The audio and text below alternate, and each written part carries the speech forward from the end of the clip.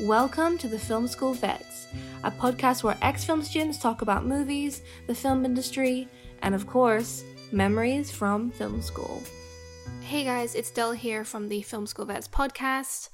I just wanted to quickly say that when we recorded this episode, our mics kind of did something weird and there was a lot of warping and static. And it was just too funny to cut, so I tried to salvage as much of the audio as possible, which meant I had to cut out the first 2 minutes. So I'm just going to give some context right now.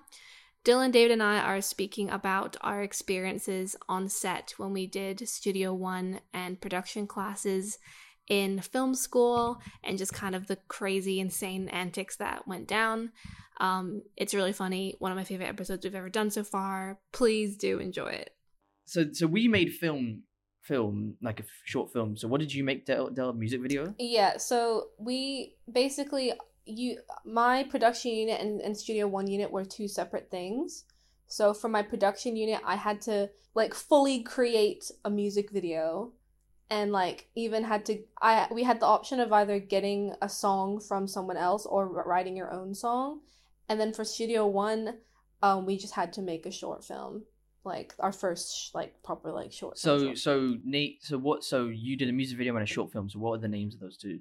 So I'm actually really proud of both of my projects because I directed both of them. The music video I made was called Talk, TALK, and then a full stop because I was pretentious at the time. Oh, shut up. The first letter, is it capitalized or is it small? It's small. Jeez. Yeah, and then my short film that I also wrote, it was my first script that I wrote, and I my first time directing a short film, but obviously my second time directing in general. And it was called The Venus Project. I feel like David's film had a lot to say. Shut up. Let's go with yours first, David. So what did you do, David? You wrote it? I think I wrote this piece of shit. Yeah. Wait. You were the producer, right? And I produced that crap. Hey. Yes. So it's about this guy. He's a serial killer. Whenever he hears a word, his personality suddenly changes and he starts killing people. Oh my god. and so you did a Jekyll and Hyde type thing. Yeah. I don't remember the exact word, but I think I remember. I remember because I have such a vivid memory of wasn't it Lazarus? Oh, yeah. Lazarus? Why do you remember all... Why Lazarus? What's the meaning? What does Lazarus mean? Is it an actual word? Because it just sounds cool. That's why. That's it. Oh my god. Why was this experience so heavy-hearted for you? What drove you to near suicide? Remember, you can't mention names. You can't mention names, remember? Oh, shit. I think I already said the gender 2 minutes ago. For the actor, it's fine. No, but for the director, I mentioned the genders. Oh right, okay. I'll bleep it out. I'll bleep it out. They were very problematic. You think? Why? What did they end up doing? David? Nothing. They were really hard to work with, and they weren't doing anything at all. And the thing with that unit was we couldn't pick the team members that we wanted to work with. Yeah. We were randomized. So our teacher had a nap. I prayed to all gods, to Jesus, to Muhammad, to Buddha, whatever, so that I wouldn't end up with that person. And safe to say, all gods hated me at that time. So I ended up with that person. And the next 6 months were torture. To add to that story, our teacher asked us to visit each set as acting as runners. So there were two productions happening, and the opposite production would work on the other film, doing BTS, runner work, gaffer work, and all that type of thing. Sorry, I forgot to mention that problematic person ended up being a director, running the whole set. Yeah, I don't get how that happened. I was trying to be reasonable and come from the far and tell the whole team basically that maybe we'll have to pick someone else because that person was failing all the time. Do you really think that they can run the set? And nobody gave a shit. This was the first time when I started considering to kill myself. Yeah. It was really dumb because we were at a location where where the murderer was putting a dead body into the trunk of a car, and that scene, simple scene of just the person dropping the body into the trunk, it took like 4 hours, and the whole evening basically. Yeah, and we were there till like 1 a.m. David, was this the set where this person you had to eventually fire them? Yeah, that happened later. That's Studio One. That's Studio One. We'll get to that. Okay. The justice prevailed. Justice prevailed. Yes. Justice prevailed. It was so funny. Me and my crew were like in the car opposite a car park, and we were just watching them, like nodding our heads, like, "What is going on?" Okay, Dylan, what was your film? Oh my god! So, I was. You were roasting me. Now let's go with you, huh? Come on. Spit it out. Come on. So I got paired. So I was the producer for this for the film that I for the trailer I made. It's called A Soldier's Choice. Yeah. And so the writer was also the director, and we know this person as well. How else do I describe that person? American.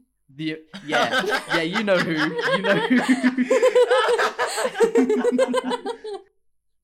like very American. I don't think that's a bad thing to say. I think they would be proud of that. I think they would. When they wrote the film, or the trailer, they wrote it as if it's like a 3-hour epic, and they wanted to cram it into 1 minute. So basically, the story is it's about a soldier, if you will, who has PTSD, and oh my god, I'll show you the escalation of the story. So he's a soldier, he's got PTSD, and he's come back home, and he's got like experiencing all these like things that a soldier would normally go through after a very bad war experience. On top of that, his wife is pregnant. On top of that, his wife is in a car crash. I produced the film, and I did AD work. I did all the other like scheduling job of everything like that. It's called A Soldier's Choice. But realistically, nothing crazy happened on set for the trailer. The only thing that was crazy was Studio One, which I'll get to later. But my production one didn't really go that bad. It was just me experiencing David's set that gave me secondhand sadness. How was yours, Del? What experiences did you have? Yes, tell us about yours. This was my first. So basically, it started off the way that it was structured is that we were like a big class, and we had to pitch to direct our own music videos, and our teacher would pick 3 projects, and then put us into 3 separate groups, you know? So I was in a friendship group with these 2 other people, and this one person in the group was kind of like, "Oh, I'm gonna pitch, and you guys be in my group, and like we'll do one together." And I'd never like thought, "Oh, I'm gonna pitch ever." Like it never crossed my mind to do that. At the time, however, I used to write a lot of music at that point in my life, and I was going through some difficult times regarding like, you know, relationship stuff, you know. And so I had written and produced a song called Talk, which literally is online. You can just Google my name and then Talk, and it'll show up and you can watch the video. It was just basically a song about wanting to talk to this person, and like that's the bare minimum that you want. You just want to talk to them, and they don't want to do that. They don't want to have anything to do with you. They don't want anything.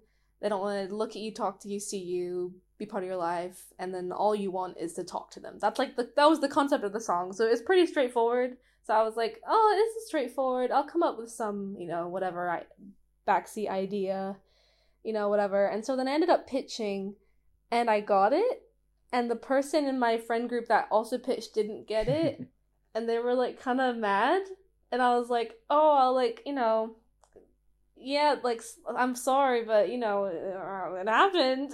And so we just kind of They were mad at you, or they were mad at themselves? yeah, they were mad at me. They were like a little mad at me, and I could tell. But we were like kind of friends, so we were just kind of ignoring it. So then we all split off into groups. I was in one group with these two people. Basically, the teacher told me like I had to completely redo my concept because they were like, oh, like I really like what you have like to bring forward, but like be more creative. So for some reason, I had this really like pretentious dramatic idea to make these giant butterfly wings on this girl, like out of like paper and like crafty stuff and styrofoam. And then slowly, as the music, have you seen the music video, David? Yeah, with the butterfly, right? Yeah. Yeah, I've seen it.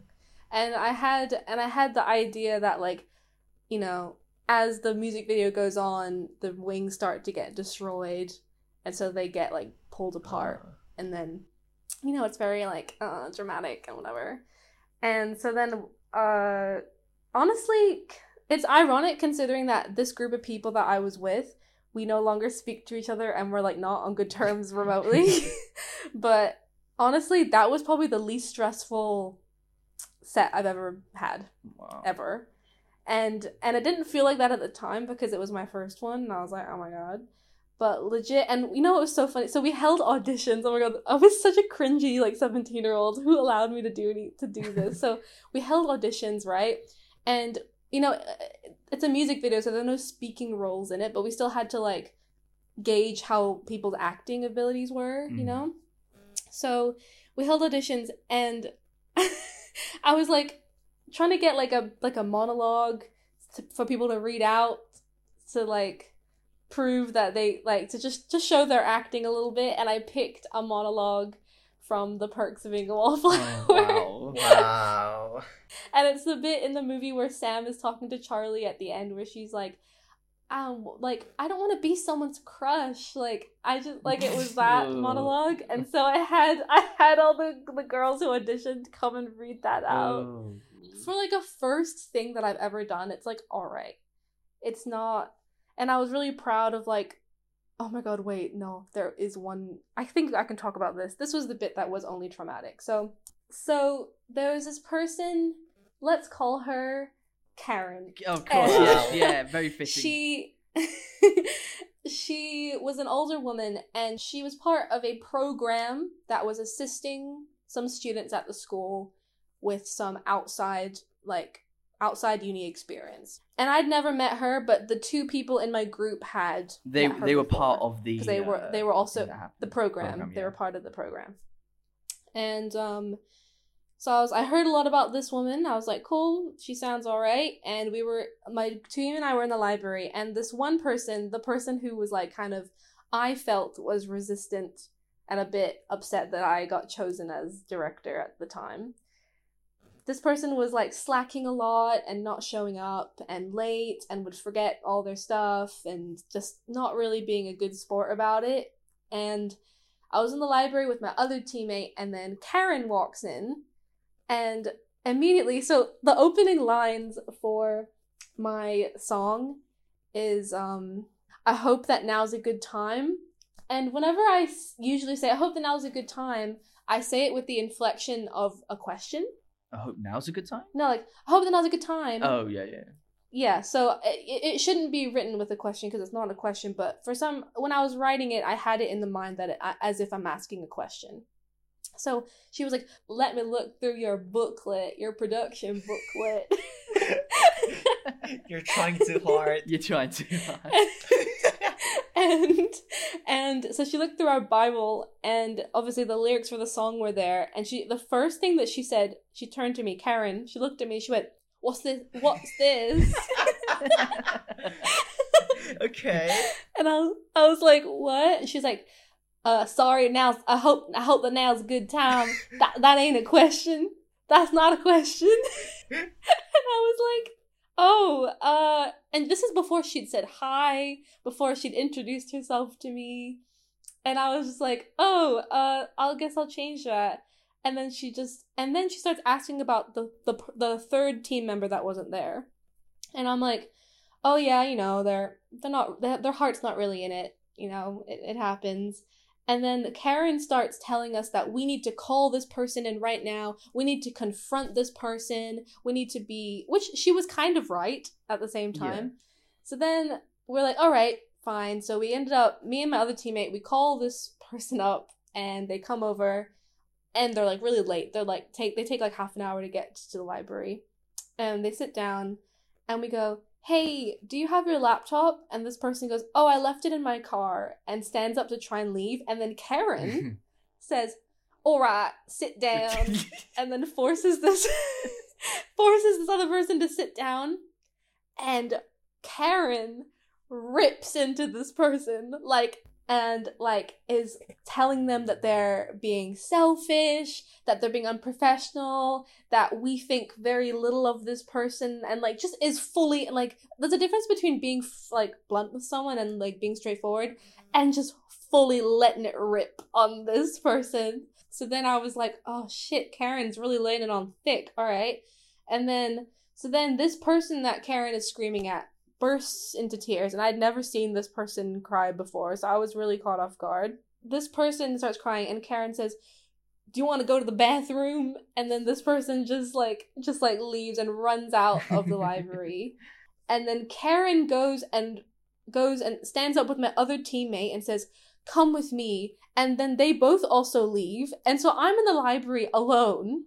And I'm like, wow, what the hell is going on? And I'm in the library. I was waiting for them for an hour. Wow. And so then I was like, maybe like 40, almost an hour in.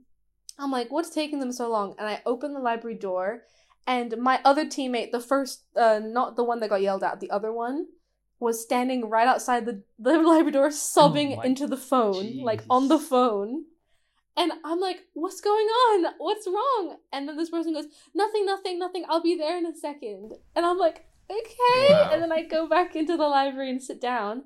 And then like 15 minutes later, Karen comes back with my two teammates and sits down and says, right, I've sorted everything out. Are you three gonna be good partners together? And I was like, yeah.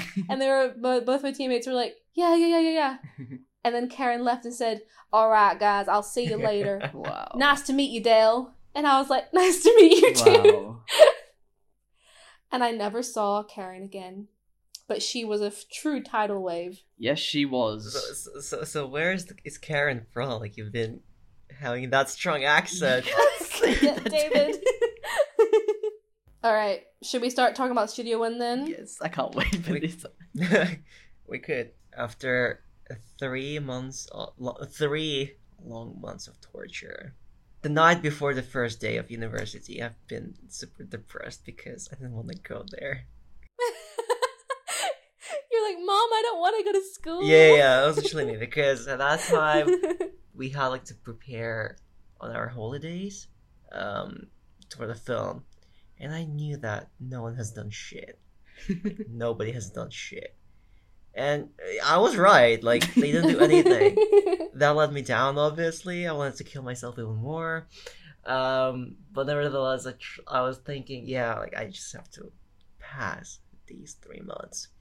So, somehow, we managed to get a location. We also had another person joined in this trimester, actually. We had a new teammate. I stepped down from producing, and I... Oh, yeah, I remember who that was. You gracefully stepped down as producer. Yes, so I gave all the responsibilities to that person. Our previous director was downgraded from that job by our teacher because they failed in successful execution of the final deliverable. They were obviously super pissed. I was happy. Everyone was happy. They were doing art direction. They were art direction. Yeah. They did art direction. And now I keep remembering all the drama with art direction. Oh my god. I can't wait to tell you. Funny. So each... It's all running back into your mind. Yeah, I now see the vivid picture of that. I couldn't believe that person did the stupidest thing ever. I laughed at that, and I was, at the same time, I was sad because it was our team. So I was really conflicted. Each week we had to present You remember, right? So Dylan already ran.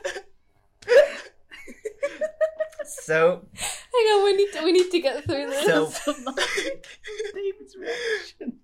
obviously, by his laughing, you already can tell how stupid and how idiotic this situation is.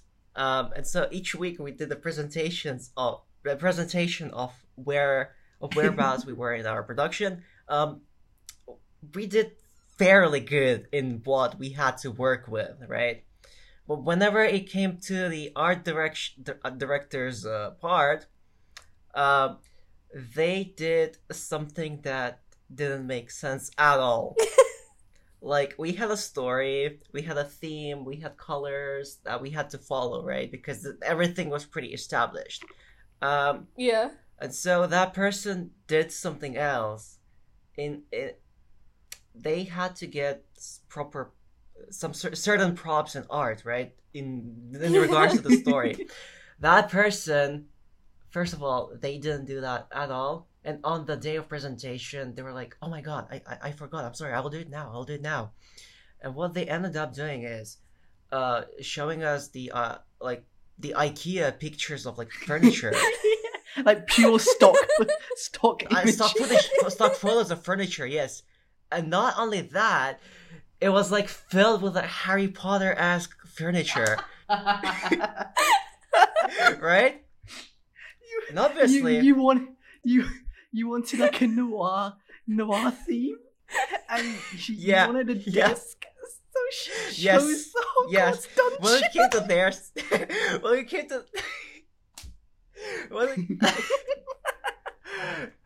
it came to their part, everything was in chaos. Like the pictures were all over the board. I'm literally crying. When you were presenting, my crew had to sit like on the side.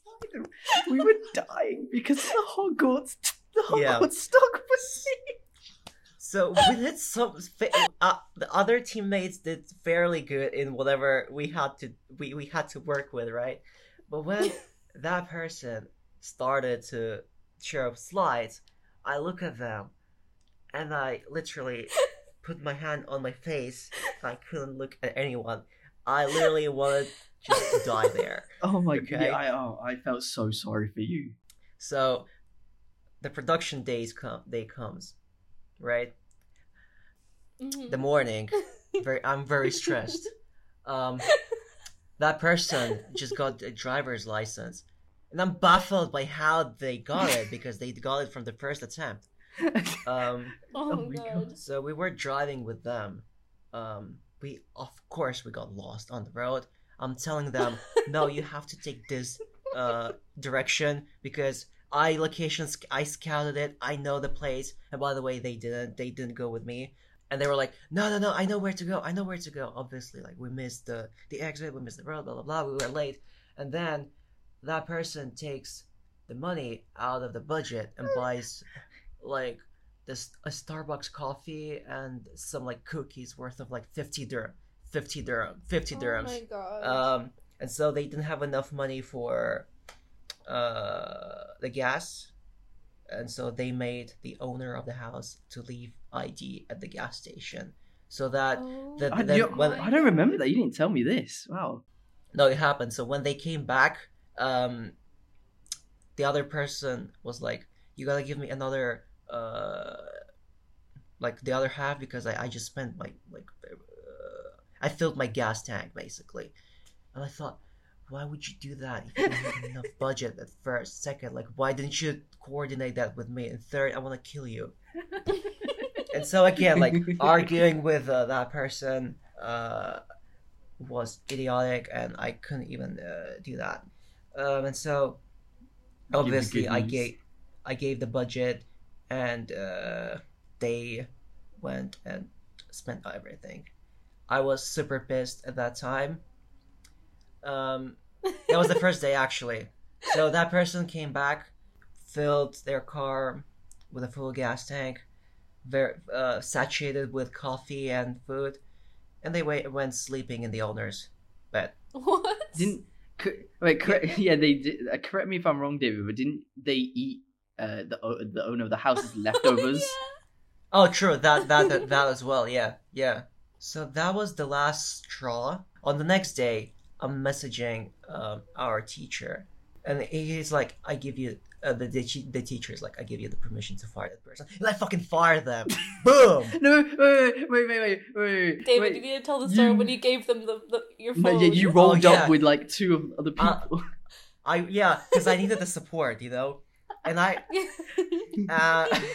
and I gave that person, because that person went on the smoke break, and I'm showing the email of the teacher telling me that like I gave the permission to fire that person, and like that person's like, "Give me the phone. I want to read it." I'm like, I'm not giving you my phone, and that person is like, they're taking the phone from my hand.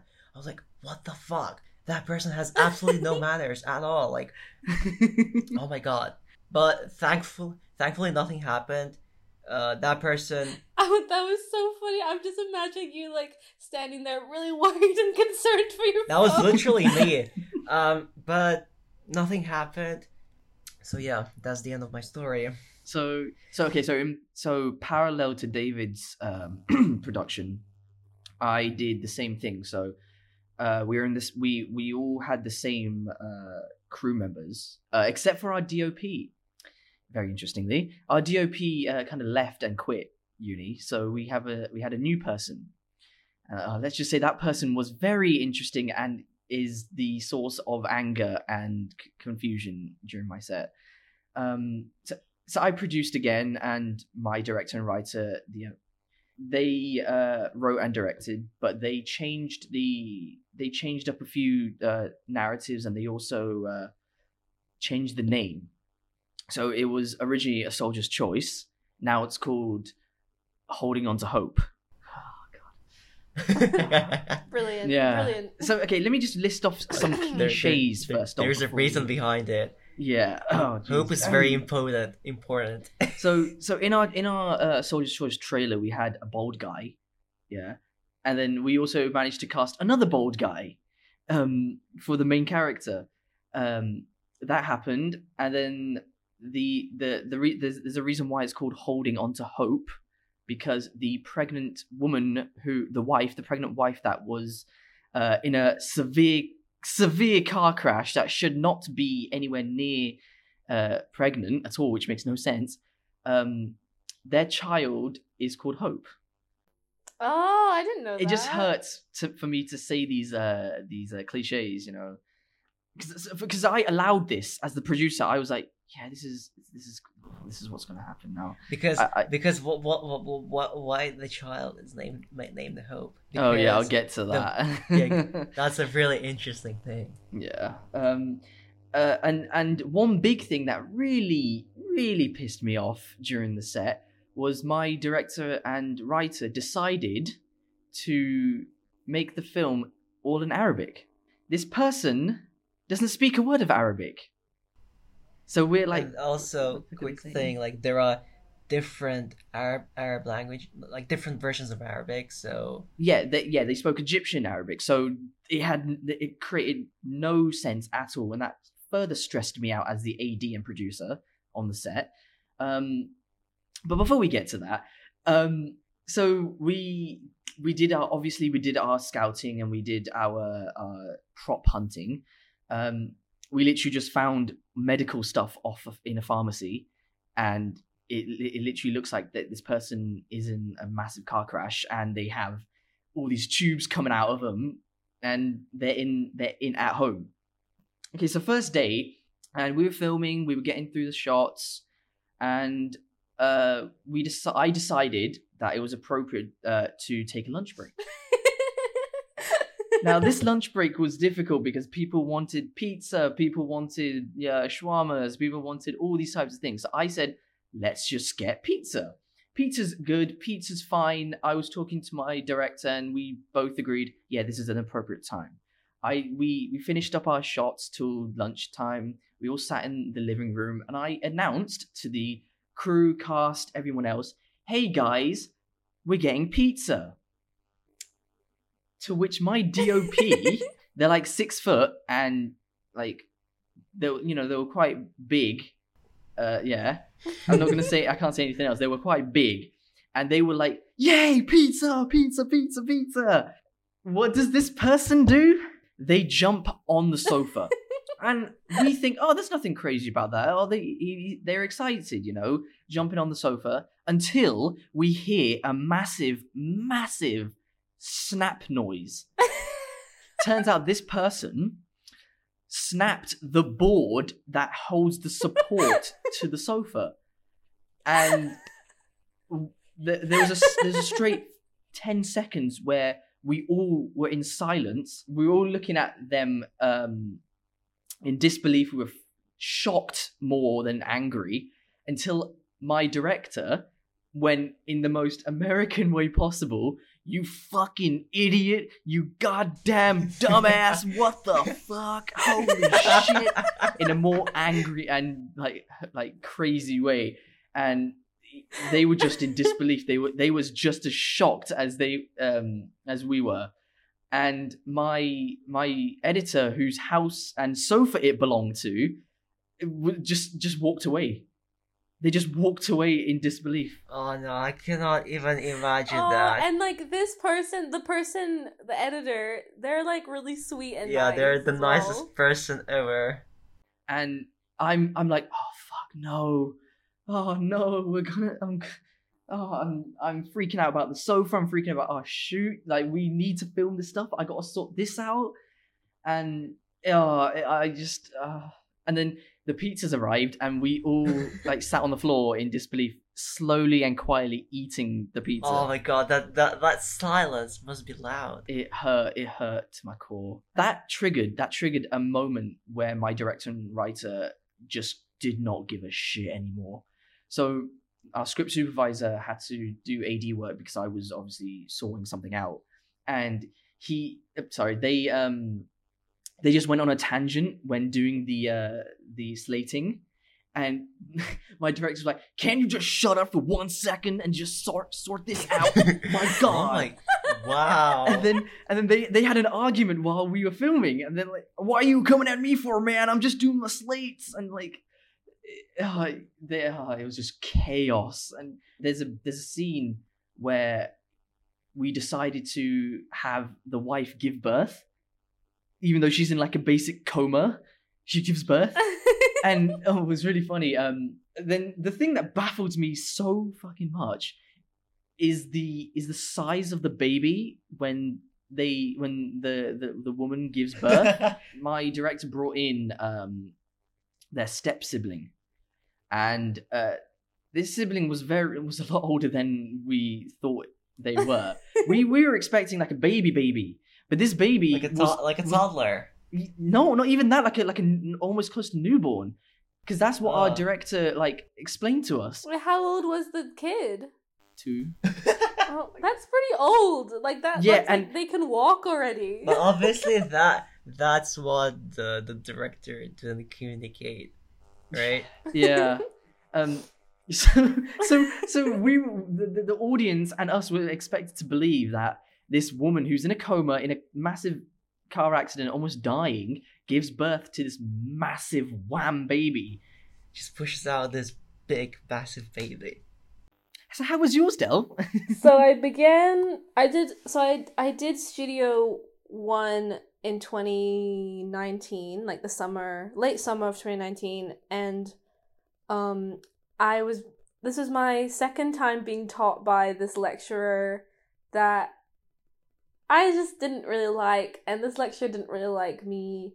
So my actual Studio 1 project was this short film I did called The Venus Project, and it was still by this lecturer that didn't really like me that much, and I didn't really like them that much. The class didn't have that many people in it, and there's this one person that I didn't really like that much because this person had made comments about my physical appearance behind my back, and I knew about that from many people actually. And so I already didn't really like this person. Was that your producer? Yes, my producer. They later on became my producer. But at this point they weren't my producer yet. So I pitched my story, The Venus Project, which roughly, I guess to sum it up, is about there's like a Russian sculptor, and he's hosting like an art show, and he's like presenting his new statues, and then later at night, in true Night at the Museum fashion, the statues come to life and like have a very like philosophical discussion about art and meaning and stuff. Ooh. I know, very, very, very dramatic. So I submitted my story, and my lecturer said, "Yep, you can make your film." And then my lecturer paired me off with this person that I didn't really like, and this person had a choice between working with me and working with these two other people. And these two other people were people of color. Oh. I am technically not a person of color. And this person that later became my producer is not a person of color. They told me, I don't want to be with these people because they are XYZ. Wow. Yeah. So straight away, I was like, okay, I've got something there. So I start working like real hard on my project. All I ask of is please book out a tripod. So at this point, Dylan and David were already involved in the project, okay? We get through the first day. The only thing that was missing was a fucking tripod. I go up to my producer and I'm like, hey, did you get the tripod? And they're like, oh no, they were all booked out already. And I'm like, what? I asked you literally weeks ago. What? They're like, yeah, like there's nothing I can do, like they're all booked. But yeah, so then I'm like, oh shit, what do I do? My father was a photographer. He's kind of still is, but he was a freelance photographer when he was in his 20s. So he had a Manfrotto tripod from 1994 stored away in our cupboard. So I was like, that's our only option? Sweet. Only issue was that the plate on the tripod was a bit janky, a little unpredictable.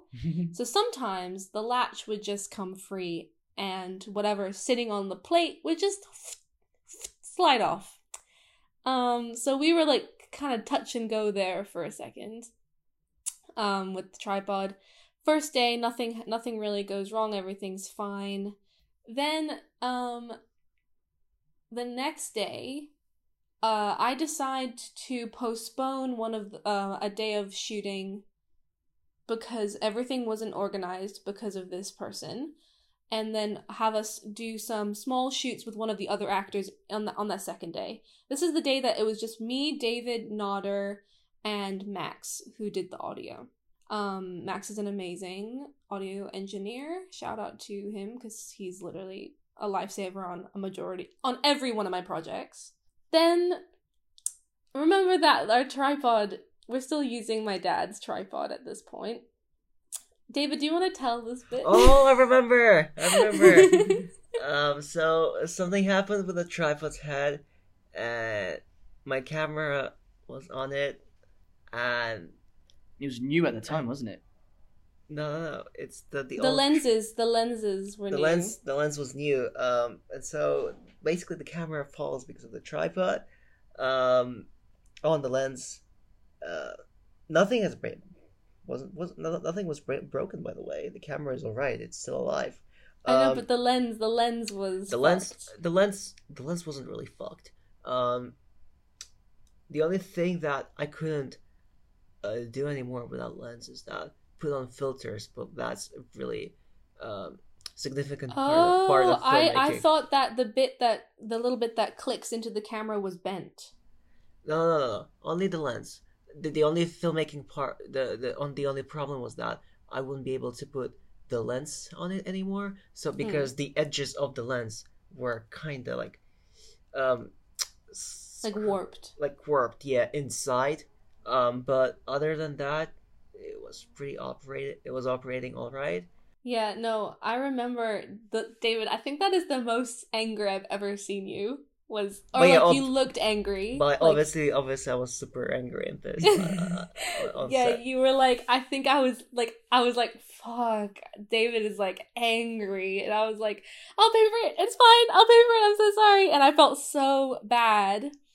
We finished everything. Third day was probably just stressful because time went by really quickly, and I remember there was a moment where everyone was just yelling at me not yelling, it felt like they were yelling, but everyone was just talking to me I at remember once. that. Yeah, everyone was talking to me at one time, and I just went, stop talking to me! You stamped your foot in the most comical way possible, and then screamed, No, Dylan, "Stop you are talking to me." you are remember. Dylan, you are misremembering this. Yeah, that's how I okay? remember it. I didn't stomp my foot and say stop talking to me. The reason I was stomping my foot on that set was because we didn't have a clapper. So I was stomping my foot to sync the audio. You thought that was funny that I was stomping my foot. On a separate occasion, I did indeed scream, stop talking to me to everyone. Okay? Don't fucking... Nah, man. That's how I see it. Dylan is wrong. I'm editing you out. No, I Anyway, remember that. I remember that. still- Funny. That's what But happened. it's still funny though. It is. It's funny that I just screamed at everyone because I was so stressed out. Yeah, but it was really frustrating. Was I was the one that was like speaking to you, and then it was like in my direction. I was like, oh fuck, no. Why are you saying this to me? I'm only trying to help everyone did. It was you talking to me. My sister was talking to me. Max and Nada were trying to talk to me. Everyone was trying to talk to me at once, and I was just like, oh my gosh. I was like, just wait, just take a second. But then I'm gonna quickly wrap up with post-production, because post-production is interesting. Some shit went down. So with the way the script was for this film is very non-linear, which is what I usually like to do with my films. I need to stop doing that, where it'll cut back in flashbacks. I like to use flashbacks as a narrative device. And in my final draft for the script, I said, I was like, I wrote it in a non-linear way, and we filmed it in a non-linear way, and my lecturer approved of that. So in post-production, this is the thing, I go to every single class. Pre-COVID, I went to every class, never missed a class. I went to one class for this lecturer, and there was like an event on the week that we were shooting, and obviously I couldn't go to the event because I was shooting, because that was a week that they gave us to film, so I couldn't go to the event. This lecturer yelled at us for not going to the event and taking advantage of it, and then when I said, I'm sorry I didn't take advantage of the pass to the event, I had an allocated week to film that you gave to me, I couldn't go. And they were like, well, that shouldn't matter, you should have just gone anyway. And I was like, what? I have responsibilities to my project. I can't just drop everything to go do an event that was scheduled the same week as the week that you allocated to me to film. And so I was like, you know what? If this person's gonna yell at me every single class, I'm not gonna go to one. I'm not gonna go to one of them. So I don't go to the following class. And turns out that's when they're watching the first cuts of the films back. So they're watching the first cut of the film, and the producer starts sending me voice messages on WhatsApp saying, the lecturer is saying this, they're saying that it's bad that it's non-linear and that they don't know why you've decided to do this in a non-linear way. I didn't know that they were playing these voice messages out to the lecturer in the middle of class. So I send voice messages back to this producer saying, oh, just explain that the intention with the nonlinear structure was because of XYZ. There's purpose behind the decisions that I've made in the script. So then later, the lecturer emails me and says, can we meet tomorrow at 4:00 or whatever? So I'm like, okay, fine. So I go in and I have a meeting with them. And they basically say, why is your story nonlinear? Why is it edited like this? And I'm like, well, because that was in my final draft. And they were like, yeah, but like I didn't see that one. And I said, it's the one that you approved. Like, I sent you the third and final draft, and you said, this is fine, go and film. And then, and then they said, I'm really spilling some tea now.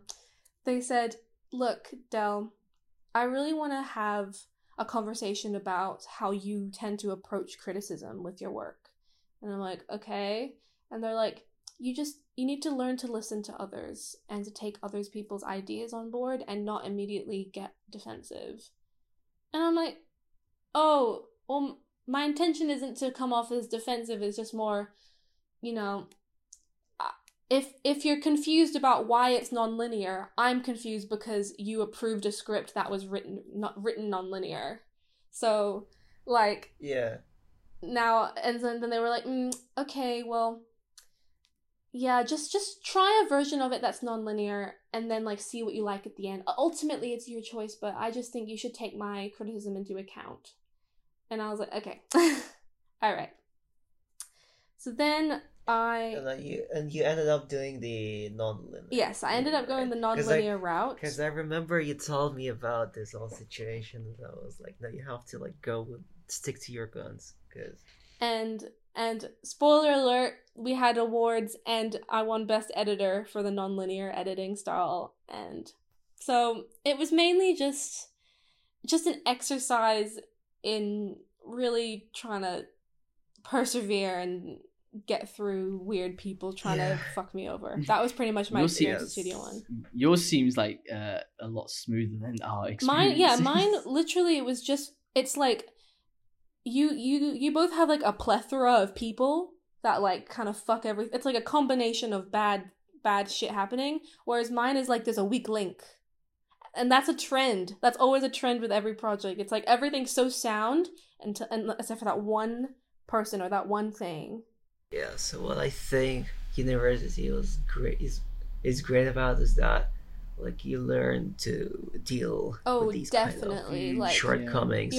I think my like one thing is leadership skills are definitely something that I think we've all developed while doing this. Because oh my god, one thing that I definitely feel very strongly is that we truly are film school veterans. Like, we really are. We've suffered. Been through the shit. We've suffered. Like, oh my gosh. Should we do... let's do best part, worst part of Studio One. Oh god. David, what's your best part and worst part of your Studio One unit? The best part of those 6 months is surviving and passing. That's it. Oh god. And the worst part? The worst part of me wanting to kill myself. Oh my god. My best part was finally saying that's a wrap. Aww. It's like taking a shower after a long day. Yeah, exactly. It's like wiping away the gross sadness and monotony of that set. It was horrible. What's your worst part? Worst part was hearing that snap. Oh my god. It was silent afterwards, right? Yep. It was even more louder. What's your best worst part? I'm gonna say worst part first was probably the camera dropping. Ooh. Best part is definitely winning best editing, because it was just a huge fuck you. Like, oh my god. But this was so much fun talking about this, guys. Thank you for joining me. Or thank you for all of us coming together to talk about this amazing time in our lives. That was equally traumatic and amazing. So yeah. All right. Thank you, everyone, for listening to this amazing episode of the Film School Vets podcast. I hope you laughed. I hope you cried, because I know I did. Catch us next time. What are we gonna do next time? Should we talk about scores or Studio 2? I want to do Studio 2, not gonna lie. We'll most probably talk about our experiences with Studio 2 at film school. In the meantime, I hope you enjoyed this episode. Please feel free to rate our podcast and leave a review on Spotify and Apple Podcasts. And follow us on Instagram and TikTok. Our links are in our link tree in our description for our platforms. And we'll see you guys next time. Thank you for listening. Bye-bye. Bye. Bye. Thank you for listening to the Film School Vets podcast. You can find us on Instagram at the Film School Vets _podcast and on TikTok at the Film School Vets podcast. If you liked our podcast, be sure to leave a review and tell your friends about it. Thank you so much.